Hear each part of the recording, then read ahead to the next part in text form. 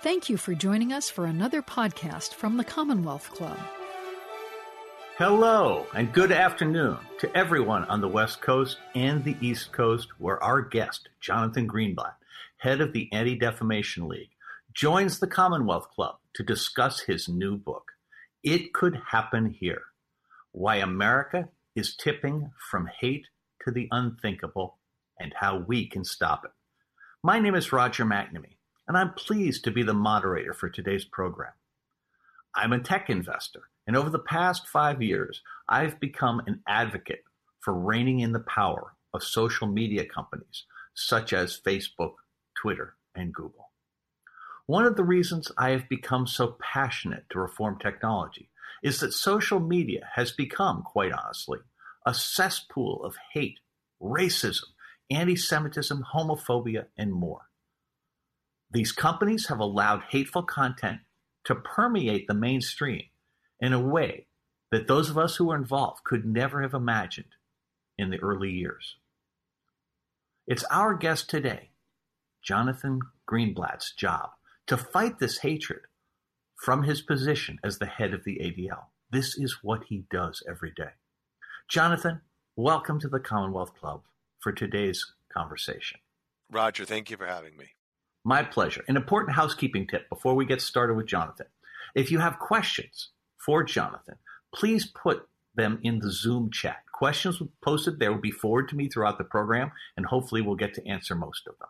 So, Jonathan, your book has the most provocative title, It Could Happen Here: Why America's Tipping from Hate to the Unthinkable and How We Can Stop It. Tell me what you're talking about and how we got here. Sure. Well, first of all, let me thank you again, Roger, for having this conversation with me and the Commonwealth Club, for convening it. It's such a terrific institution, and I think has really contributed to the public conversation over the years. So it's proud to be a part of it here today. So I wrote this book, It Could Happen Here, based on my vantage point as the CEO of the ADL, where over the past 6 years, we've seen kind of not just a decay, but a rapid deterioration, I think, in kind of civic society, to the point where, we are the oldest anti-hate group in America. We've been fighting these battles against bigotry for well over 100 years. But my colleagues now at ADL have really never quite seen a moment like this. I think we're at a precarious point, and I think we ignore it at our own peril. So in part, based on what I've seen in the last 6 years, that prompted me to write the book. But to be frank, Roger, the book's also very personal. I mean, I'm the grandson of a Holocaust survivor from Germany. My grandfather, he and his Jewish family, Germany was the only country they had ever known. My great-grandfather fought in World War I for Germany. And he never could have imagined when he was a young man that, again, his homeland would literally turn on him, regard him as an enemy of the state, destroy everything that he ever loved, and slaughter almost his entire family and friends. And I also come at this work as the husband of a woman who came to the United States as a political refugee from Iran. My wife, also Jewish, and her family traced their lineage back, they would tell you, thousands of years to the Babylonian exile.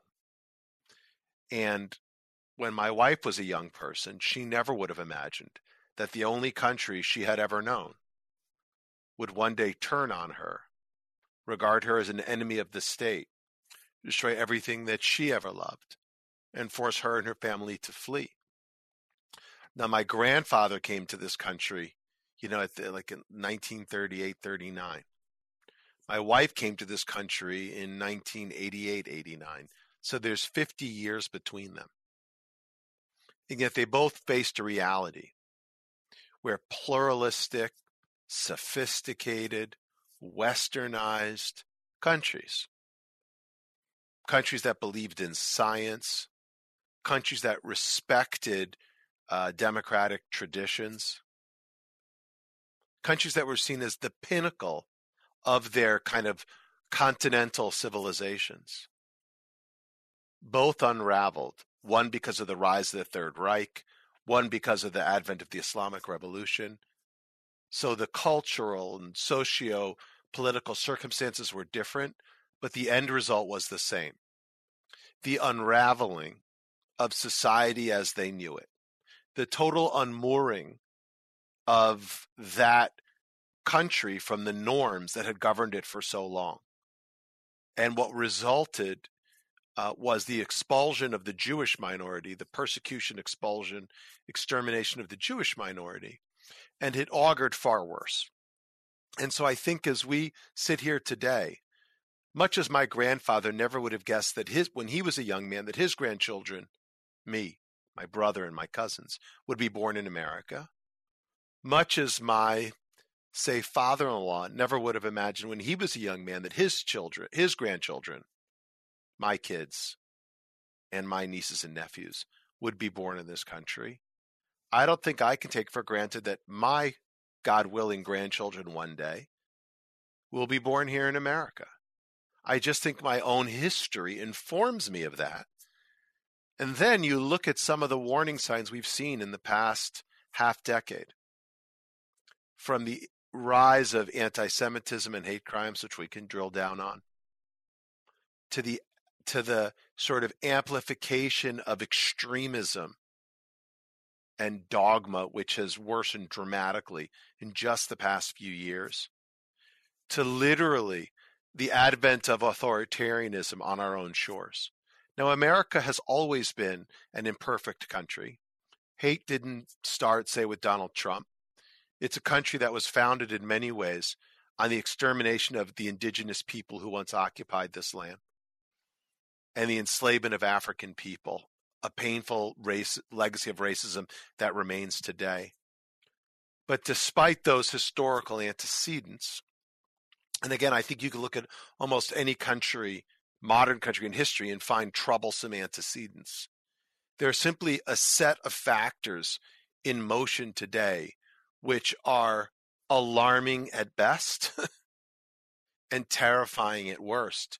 And I think if we don't act now, if we don't engage today, again, there's no natural law which dictates that this democracy as we know it will persist and prevail. There's no kind of, foregone conclusion that the center of democracy in the world, a light unto the nations for almost 250 years, will continue to blaze bright if we don't engage and act now. So, Jonathan, the thing you're describing in your personal experience, right, is very specifically driven by religion. I think in reading the book, though, I took away from it that there are more kinds of hate going on here than just religious hate. And that part of what makes the current U.S. situation so difficult is that so many people, so many groups are being targeted at the same time. Tell us about that. Yeah. I mean, I think you're right to point that out in general as we relate to the United States. I would say anti-Semitism or hatred against the Jews, for some it is a hate against the Jewish religion, and it is, again, faith-based. For some it's a hatred against the Jewish people, and it's ethnic-based. For some today it's a hatred against the Jewish state, and it's politically based. But all of it speaks to a kind of othering, right? All of it speaks to is regarding the Jews as a distinct minority and marginalizing them, both through culture, sometimes de facto, and sometimes de jure through the law. Today in America, we've seen the process of otherization happen to different communities. I mean, it's interesting, Roger, for me, the timing when I started at ADL in the summer of 2015 was the same week that Donald Trump announced his candidacy. And literally, he descended down that gilded escalator at Trump Tower, Trump Plaza in Manhattan, and immediately started talking about Muslims and Mexicans. The Mexicans coming across the border were rapists and murderers or criminals, whatever lunatic thing that he said. And I remember this really hit me like a bucket of cold water in the face because, I've spent the better past of the last 20 years in California, Southern California, where many of my friends were Mexican or Mexican American. And I mean, to say these things I found really stunning. I mean, it's just not true. There's not even a scintilla of truth to it.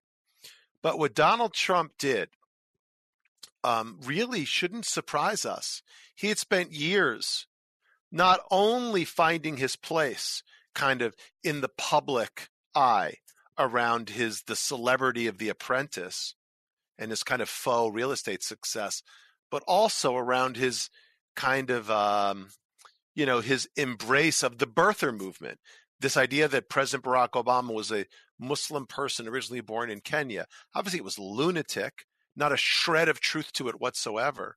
But Donald Trump used that and preyed upon people's sort of uncertainty and really used the megaphone of his own celebrity to magnify that dramatically, right? And so he used that otherization around Barack Obama to suggest again that we should be afraid of foreigners and Muslims. And he took that to the next level as a candidate, and then he made it law as president with his effort to enshrine the Muslim ban into a literal, he did that through executive order, or his effort to build a wall at the border. Now, look, I say that as someone who believes in secure borders. Everyone does. Everyone believes in secure borders. But the idea that somehow people from Mexico are some sinister force seeking to imperil our country is just, it's not ludicrous. That understates it, Roger. It's dangerous and it's racist at the core. And it's evocative. And this, I think, may be some of the nub of your question. It's evocative of the white supremacist tenet of the Great Replacement theory, right? This is fundamental to understanding the white nationalism that it seems to be exploding across the United States, which is founded in large part on this idea that somehow the white race, as if that were such a thing, but the white race is being undermined with intention by some plot, of course, put together by the Jews, to flood the country with non-whites, particularly Mexicans and Muslims, let alone other people who they consider subhuman. So this is this really dangerous idea that had been pinging around white supremacist circles for a long time, that President Trump and his acolytes like Steve Bannon and whatnot really ushered them from the margins into the mainstream, and we're all still dealing with the consequences of that today. So as I think about the rise of extremism, this dangerous force, there's no question that it was welcomed and again given a kind of license by President Trump it didn't have before. I mean, there are other forces that concern me as well. There's a kind of illiberalism from the far left, but it has been far less militant, far less murderous. And so we have to hold these things in some degree of sanity if we want to try to challenge this wave before it washes over all of us. So one of the things that I found absolutely fantastic about the book is the way you take the 100+ year history of the ADL and the timeline of the struggle to provide security and rights to everyone. And you lay on our current predicament on top of that. Can you walk our audience through the timeline of the current predicament? Because this didn't start with Trump. You make that point very clearly, that there are lots of historical elements in here that we've been building towards this moment. And give us a little bit of that. Yeah. Well, so look, first I'll give you some background on ADL to kind of give the context. So ADL is indeed the oldest anti-hate group in America. It was founded in 1913 after a Jewish man was lynched outside of Atlanta. Very famous case, the Leo Frank case. This is a young man who came from New York down to Georgia to manage a family business, a pencil factory. And at the time, there was what we would characterize today in our current kind of vernacular, systemic discrimination facing Jews in this country. Jews couldn't live in many places. There were legal contracts that prevented people from selling their homes to Jews. Quotas kept them out of universities. Those were legal. There was a set of cultural practices that kept Jews out of many professions. Jews couldn't get health care at many institutions. That's why so many hospitals today, Roger, still bear names like, Mount Sinai or Israel or Beth Israel, Jews founded their own healthcare institutions in order to get treatment. And of course, there was widespread defamation of Jews in the media. And so into this environment, this man, Leo Frank, went down to Georgia to manage the family business. A young girl was found sexually assaulted and strangled to death at the pencil factory that he managed. And immediately they blamed the Jew, even though there was exculpatory evidence he had not committed the crime. But Roger, he was wrongfully convicted, sentenced to death. And then the governor intervened and commuted his sentence from, execution to life imprisonment because he hadn't had due process. And the mob was so enraged by that act of leniency, they tore Leo Frank from his jail cell and they hung him from a tree. And while his body was still swinging from the rope, they barbecued underneath the tree. The whole town came together and did a kind of a big public event. They took photographs of the corpse and turned those into postcards and gave them out as souvenirs. It was an ugly, ugly moment in American history. And yet, while many, unfortunately, boys and men of color, black boys and men, were murdered this way over the years, it was the first time a Jewish person had been, publicly executed in this manner. And it prompted a set of Jewish individuals to say, hey, we need to do something about this. We need to stop it. And so they came together and created this organization, the Anti-Defamation League. And they wrote a charter for their new organization. We would probably call it a manifesto in today's vernacular. And in it are the words that we still use 100 plus years later as our mission statement. The founders wrote that this organization's purpose would be to, quote, stop the defamation of the Jewish people and secure justice and fair treatment to all. So what's so interesting about that, Roger, is at a time when, in 1913, the Jews didn't have any political power in this country, no economic resources to speak of, no cultural capital or social standing. This individuals starting an organization to fight for the Jews made a lot of sense because they were so weak and vulnerable. But then to say we will fight for the Jews and we will fight for others, that was, to kind of paraphrase Jim Collins, a bold, hairy, and audacious goal, right? They didn't have a leg to stand on for themselves.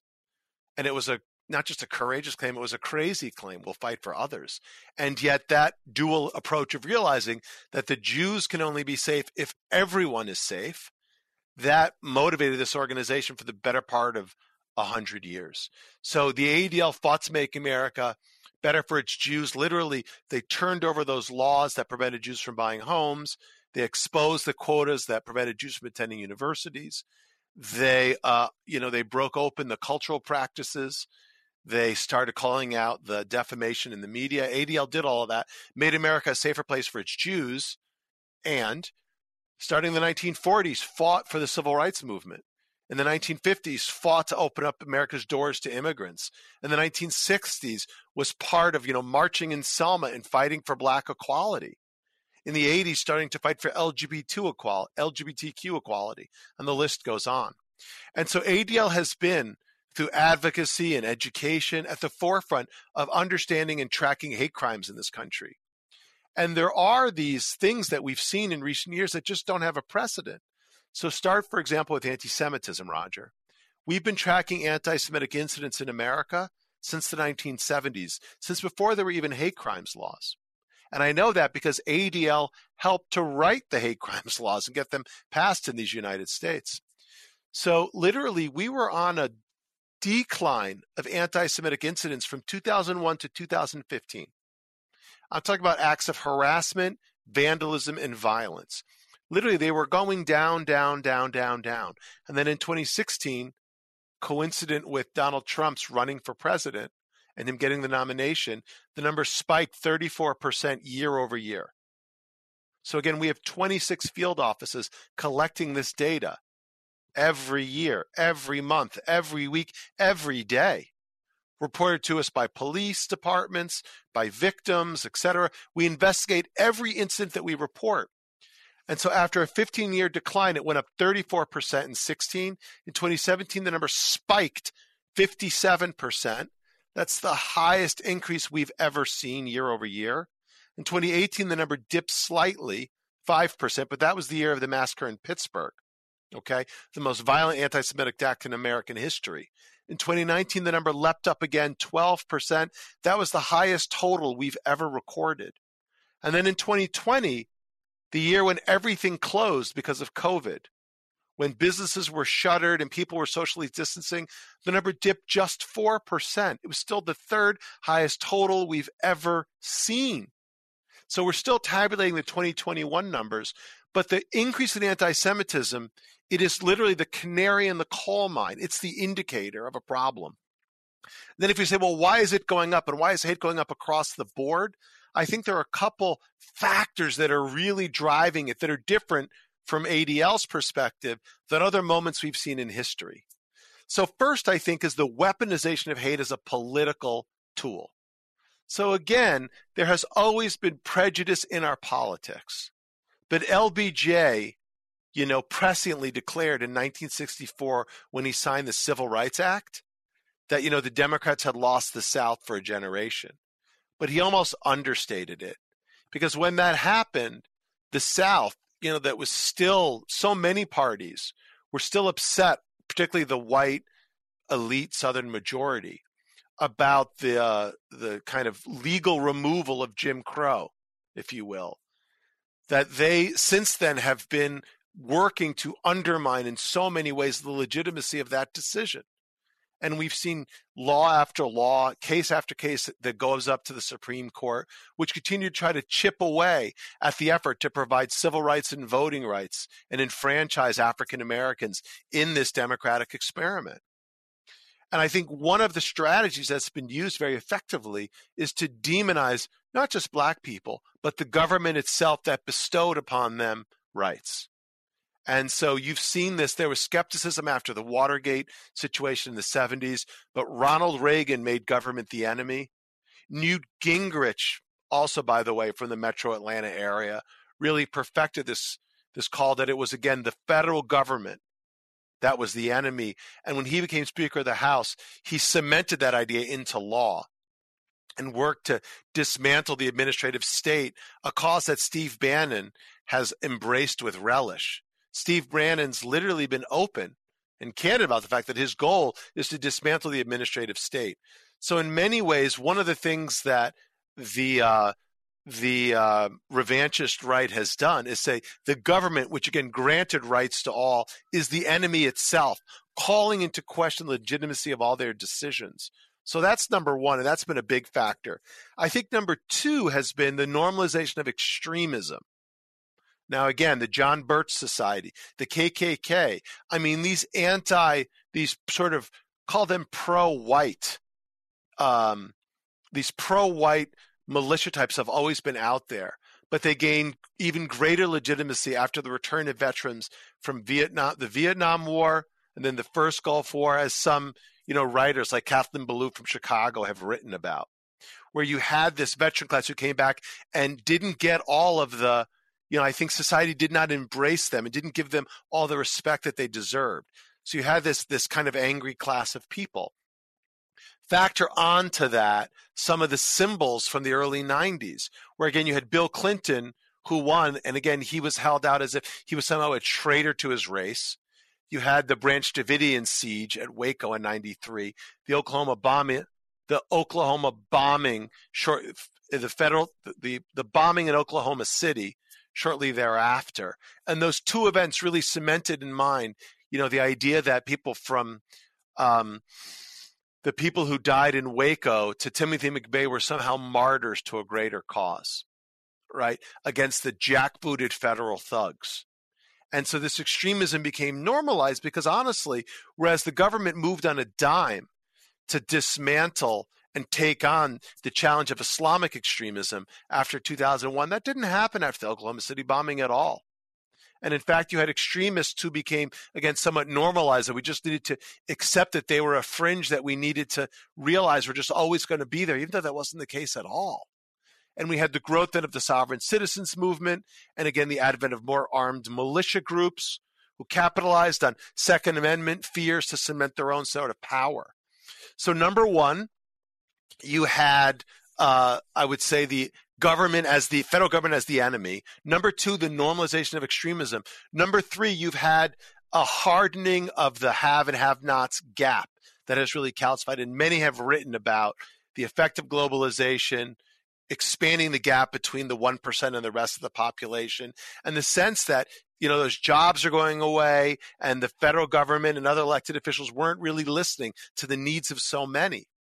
And that created a fertile ground for the kind of scapegoating that people like Alex Jones and others capitalized on. And then finally, as you and I have talked about for countless hours, the rise of social media.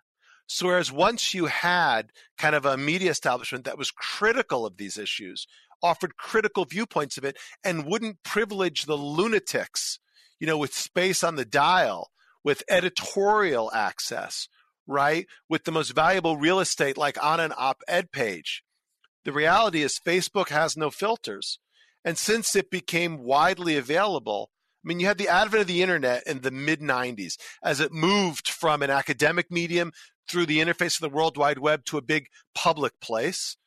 And, we've seen this over years since there was dial-up service. We had on bulletin boards extremists trying to exploit that new technology. But then with the advent of Facebook, they could literally, and the subsequent, availability of the iPhone, the extremists capitalized on this dramatically. And they exploited the loopholes in the system created by bad laws like Section 230 to literally go at the jugular of our society and infect that kind of, what would you call it, like the public conversation with the poison of their prejudice. So again, I think you've got four factors that taken together have created the moment we're in right now. And it's all very worrisome. The normalization of extremism, the amplification of intolerance through social media, the hardening of the kind of socioeconomic inequities, combined with this idea that the government that should be helping us is the enemy itself. It's a toxic combination, Roger. So, Jonathan, when I was growing up, and again, I was born in the mid-'50s, so I was a child during the 60s as the civil rights movement was happening, and people in my generation experienced an expansion of civil liberties, right? That a country that had historically had massive biases in favor of white men was gradually letting more people into the party. And that, for most of my life, has felt like a process that would continue. Yet what you're describing, point one of your 4 points, is that we've now entered a period where it has become politically possible to take rights away from people. Yes. And that, it seems to me, is in some ways the most astonishing and frightening aspect of what's going on. Talk about that a little bit more, but also put in context the lack or the relative lack of pushback against that effort, that the institutions of democracy, our elected officials, and frankly, voters in general have not resisted the removal of those rights in a way that one might have hoped. Yeah, I think it's a good observation on your part, and I think it's a very fair point. I think this country has been struggling with how to create a more perfect union, right, since its inception. But fundamental to that view, Roger, was the notion that we would continue to expand the franchise, meaning provide more access to the most valuable resource of all, some would say, which is engagement in our democratic process. So it's giving women the right to vote, giving African Americans the right to vote, make it easier for immigrants to become citizens and participate in the franchise. That has been getting rid of poll taxes and other obstacles. That has been fundamental to the view of people, frankly, on all sides of the spectrum. So I think it's worth keeping in mind that neither side of the political, spectrum is exempt from ignorance or intolerance, right? So you had incumbents who used to be predominantly Democrats who wanted to prevent African Americans from being able to access all the privileges of being a part of this democracy. And then, as I was mentioning earlier, after LBJ's momentous decision to support the Civil Rights Act, it shifted. So as a lot of those people became Republicans and still tried. But what's been really, I think, disturbing has been their very smart and strategic and really systematic way the incumbents have been pushing back on that, widening the enfranchisement and actually narrowing it again and again and again. And you see this in particular with the efforts to make it more difficult for people to vote. And you saw it in 2020, where they tried to reduce the access to people that people could get to the polls by reducing the hours, or the availability of mail-in ballots, or even the availability of drop-off points for ballots. We saw that in places like Texas. You know, the ADL, along with the NAACP, sued Governor Abbott in Texas on multiple times because of his very public efforts to restrict the vote. But what's really disturbing is that we didn't see a broad groundswell of popular discontent with these decisions on his part. And I make the point because, again, Governor Abbott happens to be a Republican, but 50 years ago, 40 years ago, 30 years ago, it was Democrats doing things like that. So I don't think this is about politics, Roger. I think this is about principles, right? I don't think this is a Democratic issue. I think it's an issue of decency. And that's why it's so damning when people line up in lockstep against what seem like basic human principles of like accepting your fellow man as they are. And people who claim to be Christian or Jewish, forgetting some of the most basic tenets of the Old and New Testament, which is about loving your fellow man. And yet somehow that's gone from being novel to being the norm, I think, for many people in politics today.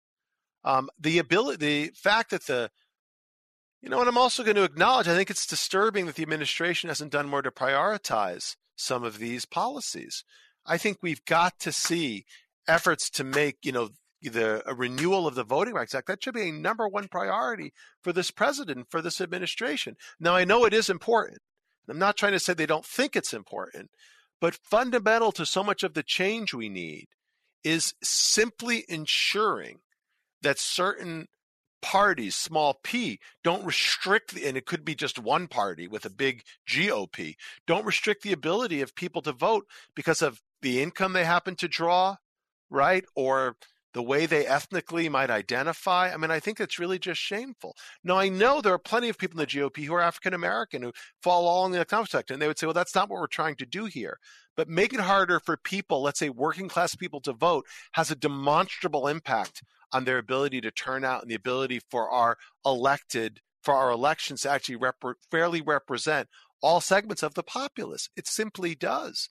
So, for example, one of the propositions that's been proposed again and again is to not force people to vote only on Tuesdays, but to make it easier for people to vote, whether by absentee ballots or by going to the ballot box on any day. But, again, certain parties, I think, have been very recalcitrant and hesitant to offer that kind of access because they're afraid. They're afraid of political repercussions today. But I think thinking only about yourselves in the short term, Roger, dooms all of us in the long term. It really does.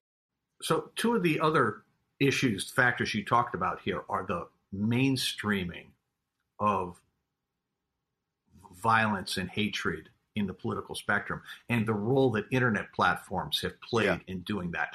Now, you and I got to know each other in the context of that exact issue, right, with Stop Hate for Profit, the Real Facebook Oversight Board. So you have been a tireless advocate for reform. Talk a little bit about how violence has become mainstreamed in American politics and the role that internet platforms have played both in doing that and, in effect, also providing cover to the politicians who advocate for extreme positions. I mean, there is so much to talk about with regards to the role of the platforms in perpetuating not just this kind of, bigotry and intolerance, but normalizing a kind of violence, both rhetorical violence and real-world violence. So I would say that if we try to identify why is anti-Semitism on the rise, why are conspiracy theories circulating with such velocity today, I mean, it does go back to social media. And Roger, again, you're a titan of Silicon Valley and Sand Hill Road. You know this space better than most, so I don't want to tell you things that you already know. But I think for the benefit of the audience, and I think this should really be a dialogue between you and me, because I think you have such depth and expertise on these issues. But the reality is that Americans today, particularly young people, they're not getting their news from cable television, let alone the New York Times. They're getting it from Twitter and TikTok. I mean, that should frighten all of us. But the reality is that Facebook, as I mentioned before, is almost like, intravenously plugged into the veins of scores of millions of Americans. And so their unwillingness to challenge the fictions that flow on their network, and in fact, the fact that their algorithms are engineered to amplify what clicks, right? Not necessarily what counts, but what clicks, because that's how their advertising model works, right? The most eyeballs and the most time, the most clicks creates the most revenue. And the lack of any liability for what they do and the inability of regulators to even understand how these platforms work has put us in this really precarious position today. So look, at the ADL, we track all this stuff. Like I mentioned before, we track hate offline. We're also tracking it online. We do an annual survey of online hate and harassment, and the data is damning. 41% in our last survey that we did in 2021, and we're doing another one right now. 41% of users of social media platforms report being victims of harassment at least once over the past 12 months, having a serious experience with hate and harassment. 28% self-reported experiencing serious sustained harassment on these platforms. I mean, that is stunning. If we knew that 1 in 4 people on the subway were being harassed in public every time they got on public transportation, or if 1 in 4 people crossing the street, say in Midtown Manhattan, were being screamed at and harassed by their fellow pedestrians, you better believe there would be an outcry. And yet on social media, we've become so inured to it, there's little recoil, if at all. And the place, though, between TikTok and Twitter and YouTube and so many of these other platforms where it happens most frequently, far and away, it's Facebook. So almost 75%, I think the number is actually 77% of Facebook users report receiving hate and harassment on that platform versus something like 27% on Twitter, which was the second largest, the platform where the second most number of people said they were having issues. I mean, think about that. That isn't because Facebook is just the largest platform, and it is. It's because it is the wild, wild west in the worst possible way. And I will be the first to acknowledge social media has lots of upside. It connects people across cultures and continents. You can find your old high school classmate, or maybe feel you don't have kind of friends in your local area. You can find some degree of community. There's no doubt about all of that. But I think we as a society need to look at these services, which have spread so much disinformation about simple things like science and COVID vaccines, leading to people being killed. And these services are live streaming, literal violence, as we saw happen during the Christchurch shooting or during the El Paso shooting and so many others. I think the time is nigh when these companies seem constitutionally incapable of any degree, forget like self-regulation, just simple self-policing, right? Like if the mall, if Westfield or Simon Properties had a situation where their stores were regularly being robbed in broad daylight, and their customers were being harassed while they walked into the food court, do you think that Simon or Westfield would just sit back? Of course they wouldn't, because they know they're liable and they're exposed to risk. And they can't afford that, neither reputationally, nor from a revenue perspective, nor regulatorily, if you will. So they would act. Literally, the only sector of our economy that is entirely shielded from the repercussions of their actions are these social media giants. And I think it is long overdue for the government finally to engage. And we should talk about what the set of potential remedies are, Roger, because I think we need to go deep. And I can give you some specific things that I think need to happen and some macro stuff that I think needs to happen as well. Let's go there, John. All right. So I think specifically there are some things that need to happen. First and foremost, I sit here today with you as the CEO of the ADL. For God's sakes, we have been ferocious defenders of the First Amendment for over 100 years. This organization defended the right of Nazis to march in Skokie, as offensive as that may have been, because hard speech, even hateful speech, is the price you pay of living in a democracy. But there is something fundamentally different between freedom of expression and the freedom to incite violence against a specific class of users. There is something fundamentally different between freedom of speech and the freedom to slander people, okay, and spread lies about them. That is not protected speech under the First Amendment, and it doesn't require, a constitutional scholar to say there's something slightly different about it. So even though hard speech and hateful speech needs to be made available, it's the price again of our First Amendment. We don't have to sort of countenance the idea that our platforms, our media platforms, whether it's NBC or the New York Times or Facebook, should privilege those voices and put them front and center. Like, that is a fiction that's the First Amendment. It isn't. Like the white supremacists, they want to go have a conference, and they walk into the local, the local Marriott and say, we'd like to hold our annual conference here. The Marriott's going to say, you have every right to assemble, but why don't you assemble somewhere else? Because we have the right to deny you service. And if the white supremacists submit an op-ed to the New York Times and say, we'd like to be heard, the New York Times has the right to say, well, you have the right to be heard, but maybe not in the New York Times, Sunday review section. Go somewhere else. And Facebook has every right, and Twitter and TikTok, to say, you white supremacists, you want to be heard? Why don't you go somewhere else? Go to Getter or a Parler or wherever, or Rumble, and show it somewhere else, because we don't want to service it. So I think, number one, first and foremost, we should hold the platforms to a higher, to a modicum of moral leadership. But then there are things we need to do to make sure if they won't do it themselves, the law needs to be changed. There should be no freedom of speech for algorithms. Bottom line, algorithmic amplification should be banned first and foremost. And you should be liable. If you're going to promote it, you should be responsible for it. You should stand by, what you're willing to promote. If you're going to use your technological capital to serve something up, then you better be ready to be used to your own financial capital, if you will, to defend yourself in court. That's number one.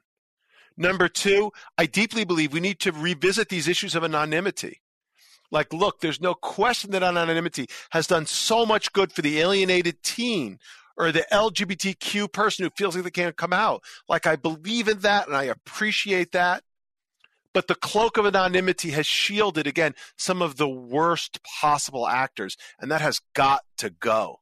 So I believe in 230, and the idea, if you will, in principle, but in practice, it doesn't work. And then number three, another tactical thing I think needs to happen, Roger, is I'm going to give you two more. Third one is we need to slow it down. Where is the natural law that says that when I post something to my phone, it should be immediately broadcast for the whole world to see? Broadcast has a 7-second delay. Talk radio has a delay. The internet needs a delay as well. I should not be able to live stream while I'm walking through a mosque gunning people down to their death. It's disgusting. It's despicable. The company should be forced to use a delay. And then AI, and machine learning can detect questionable content and delay it for, an hour while it gets a human scrub. I don't think that would be so hard. Don't tell me it's so hard. Hard is building a business that generates $30 billion a year in a year in revenue at a 24% net margin. That's hard. Hard is a business that gets, 3 billion users on it in 15 years. That's hard. You know what's not hard?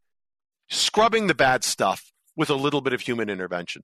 But the last thing I'll say on all of this front, I really think we need to revisit competition policy. I think it is long overdue. These businesses, any business that would say company over country, any business that would commit itself to, again, breaking things and asking questions later, that should raise all of our concern. And these companies are now simply too big, as they say, too big to fail, but they're not too big to be regulated. They are public hazards that need to be governed with the same attention we give to certain utilities. And I think until we rein them in, we're all going to be sorting through the wreckage that they leave behind. So I really think that that's something that needs to be considered. And then finally, you and I have talked about this very specifically too. We've seen this model like with big tobacco. The companies are they offer a kind of moral hazard. They're leaving so much wreckage in their wake. We should force them to use their funds to pay for the public health damage they're doing. Imagine like the big tech fund. If Facebook and Google and these other companies gave 1% of their top line, 1%. So I don't know what Facebook's 1% will be this year alone. I'm going to guess, Roger, it's going to be probably, let's say for 2022, probably about 120 billion top line, something like that, would you guess? Maybe a little bit more. So the companies and Google, and Twitter should be putting if you benefit from 230 protections, you should put 1% of your revenue toward helping society repair and heal from the 230 protection. Like a big tech fund that would make it easier to help the victims of harassment, that would fund public education campaigns, long overdue. So I want to take a question here from the audience, because I think this is a really core thing. What can each and every person who's listening to you now That's a great question. Engage in this? How can they become part of the solution? Because it isn't just internet platforms that are causing the harm here. Obviously, our elected officials are not acting, yes, and other voters are not engaging actively enough. Give us your list. Obviously, start by reading "It Could Happen Here." Right. That's the that is a good place to start. This book is, in fact, a how-to for each and every one of us. So I would encourage everyone to read it first. But, Jonathan, take us away. Yeah, look, I literally wrote the book to share ADL strategies and tactics and tips over the last 100 years. How do you fight hate? But I'll give you 3 ideas, Roger. Number 1, we've all got to call out hate when it happens. This is really important. Like, I think for too long we've thought, ignore that crazy uncle. Ignore that guy at the water cooler. Ignore that person in the locker room. But the reality is we have to interrupt intolerance when it happens and help the person on the other side realize it's not okay. And that may seem small, but it actually looms large, especially when you're an ally to others.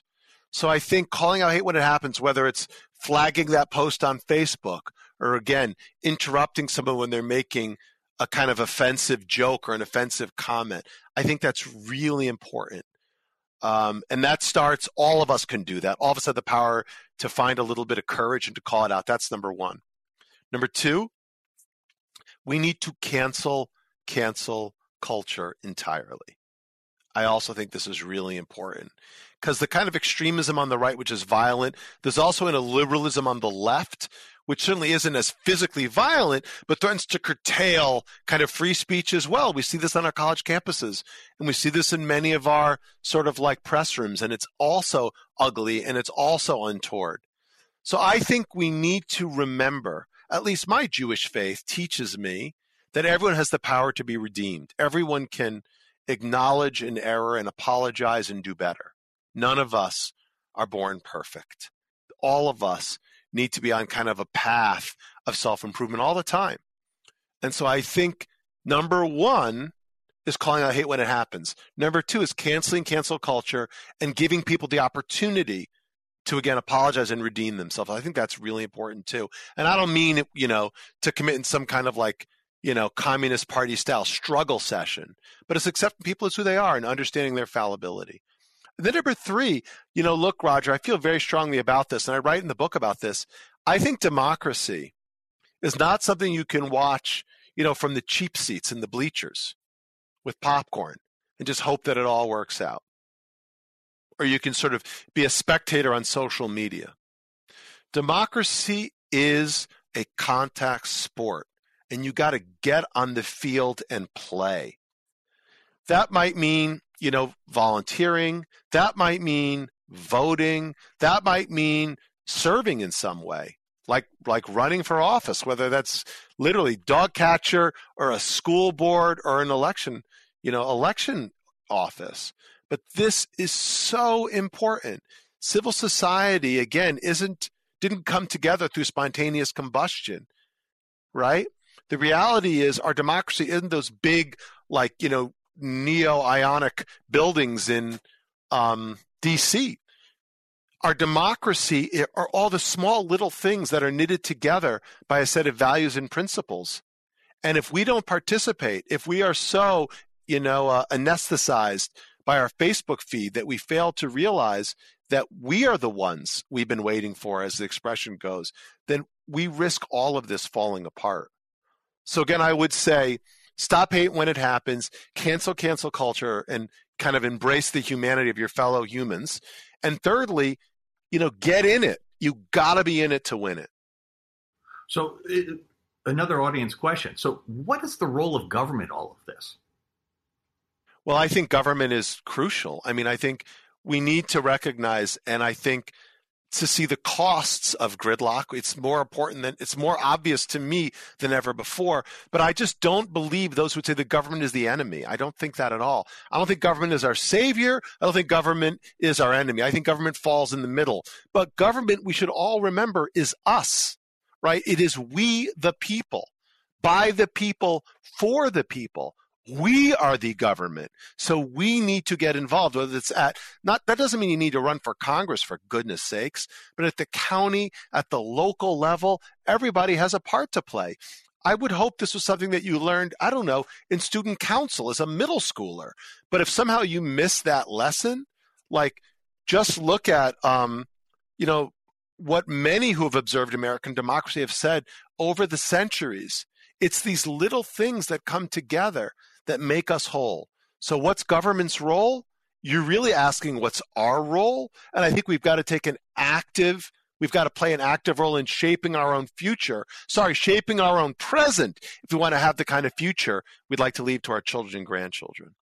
And so does that require each and every one of us then to get more engaged in the political process? Should they be calling their member of Congress? Should they be, joining an indivisible group? What's the, joining ADL? What are some of the paths? I think people need some options and some guidance. So I think when I talk about volunteering, that could be getting involved with your local. By the way, let's be clear about one thing. The ADL is a 501c3 nonpartisan organization, so I don't really care how you vote. I care what you value, right? So if you want to get involved with the GOP or the Democratic Party or your local Green Party or whatnot, get involved. So volunteer. Show up and register people to vote. Show up at an event. Again, participate in your local democracy. Number 2, volunteer for an NGO. Again, civic society is not all politics. It's Girl Scouts and it's Rotary clubs and it's groups like the ADL. Get involved and volunteer. Again, it's these little interactions, these micro moments that taken together make up the stuff of our societies, and we shouldn't lose sight of that. So number 3, if you don't want to volunteer and you don't want to show up, you can be involved in other ways too. You can donate to groups that you care about. You can make phone calls to your local member of Congress, your local member of your city council. You can show up at meetings without having to volunteer and just be there and be present and participate in your democracy that way. You can sign petitions. You can do things online. I don't believe in slacktivism, if you will. as an alternative to activism, but everybody needs to get involved and calibrate in a way that makes sense for them as an individual. And hopefully democracy should be a gateway drug that will stimulate you to want to do more and more. And so what you're describing then is we want to remind ourselves of our community, of our shared values, of the benefits of collective action. Because in a sense, what you're describing as the problem is this sense that each one of us is on our own, and therefore it's a zero-sum or negative-sum game because we're competing against literally everyone else. Yeah. I mean, in many ways, Bob Putnam wrote this really important book in the 90s called Bowling Alone, which is about how we were seeing civic life disintegrate. And I think in many ways, like the twin vectors of Amazon helping to accelerate Walmart's killing of local retail, plus, Google and Facebook's decimating local media have destroyed kind of the local core that held our communities together. But truly, to your point, Roger, life is not a zero-sum game. It never was and it never will be. It is literally the sustained game that we all have a vested interest to continue to play, which is why if you care about community and you care about, again, our shared civic fabric, you want to leave that to your children and grandchildren, you've got to roll up your sleeves and get involved. And it's not about being a Republican or a Democrat. It's about having a degree of decency and having a degree of humanism toward your fellow men and women. I just think it's never been more important than it is today. One of the things I'm always struck by when I talk to you or when I read your book is I'm always reminded of the great Martin Niemöller poem, right? First they came for the socialists, but I said nothing because I was not a socialist. And it seems to me that this is a moment in time where a majority of Americans are being singled out by someone for being other. Yep. It applies essentially to all women because rights are being taken away from women. All people of color because rights are being taken away from people of color. People with any non-cis sexual orientation are being persecuted. And you add that up and it's to a meaningful majority of all Americans. And yet we are in this place where we do not have a sense of community, a sense of shared value. And I'm, as we come to our last few minutes here, I wonder if you could distill all of that in your own thoughts about what the path is forward, because the stakes that you're describing are essentially, people don't seem to internalize how dangerous this is for all of us. Yeah. I mean, again, I think it's Jews who have sort of roughly 2,000 years of history of persecution, where every country in which Jews lived, they lived in diaspora, right? When they were expelled out of Eretz Yisrael. Literally in every country, their sojourn ended in marginalization, forced conversion, expulsion, or persecution leading to death. Like, that's how it went in every place until this one, and maybe a couple others like Canada and Australia haven't quite gone that way. But so I think our antenna, Jews have a kind of genetically, the trauma they say is passed can be passed down, if you will, like epigenetically. And so I think Jews have a collective antenna that's alert to threats. I just think so. And I think today, this otherization, we're familiar with this, Roger. We've seen this movie before. And again, whether it's being cast on, Asian Americans and Pacific Islanders, or Mexican and people who identify as Latino, or African Americans, or people who present as Black. I mean, I think all of this is so dangerous. And so I think at the local level, again, all of us have the power to participate, have an ability to engage, and you have to find the way that it works for you, whether it's stopping hate when it happens or showing up at that school board meeting. All of us need to get engaged. Then I think at the macro level, I think we need both reform as it relates to social media, which continues to pump this poison into our collective consciousness without any, abatement, and it's really scary. You also do need some political reform. We haven't really talked about that. We need, again, voting reform. I think we need to think about filibuster reform. I think you can even look at SCOTUS reform, term limits, and maybe even expand the number of justices. I think to get to a more perfect union, we need more dynamism and less stasis in our political system, constructive dynamism. And I think it's certainly possible. And again, today, Democrats may feel like they're being marginalized.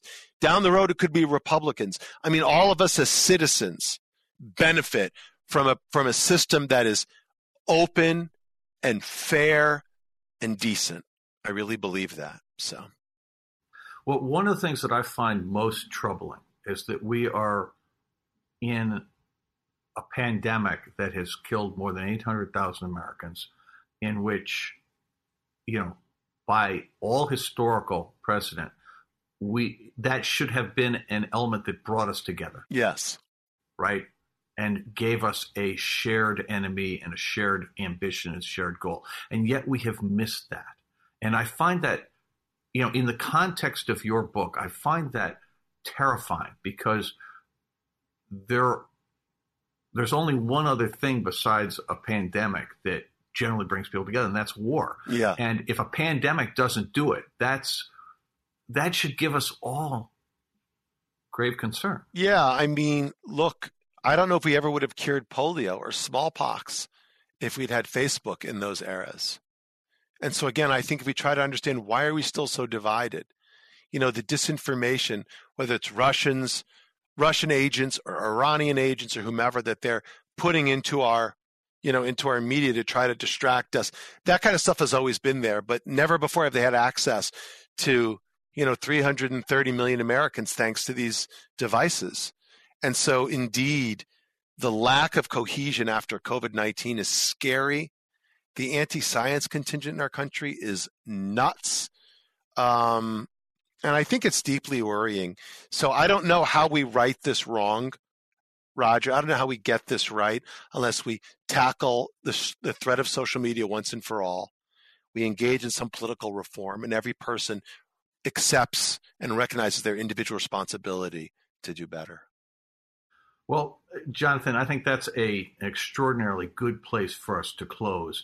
I mean, sadly, I could go on all day because, ladies and gentlemen, you are in the presence here of one of the great leaders in our culture today. And Jonathan has written this book, It Could Happen Here. Please read it. Please. I think one of the things you can do is give it to everyone you know.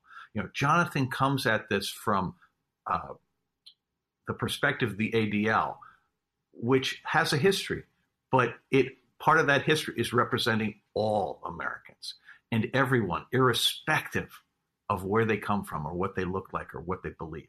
And, what I would ask you to do is buy the book and communicate this to everybody you know. This program and others like it will soon be found on the Commonwealth Club's website, which is www.commonwealthclub.org.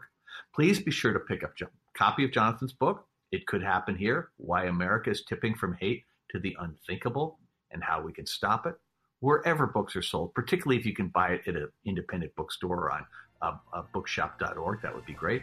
I am Roger McNamee, and this Commonwealth Club program is now adjourned. You've been listening to the Commonwealth Club of California. Hear thousands of our podcasts on Apple Podcasts, Google Play, and Stitcher. If you like what you've heard, please consider supporting our work and help us bring 500 programs a year to listeners like you. Go to commonwealthclub.org/donate. Think your way around the world with our travel programs to exciting domestic and international destinations. And when you're in the Bay Area, please join us live at our events. Thank you for listening and for your support.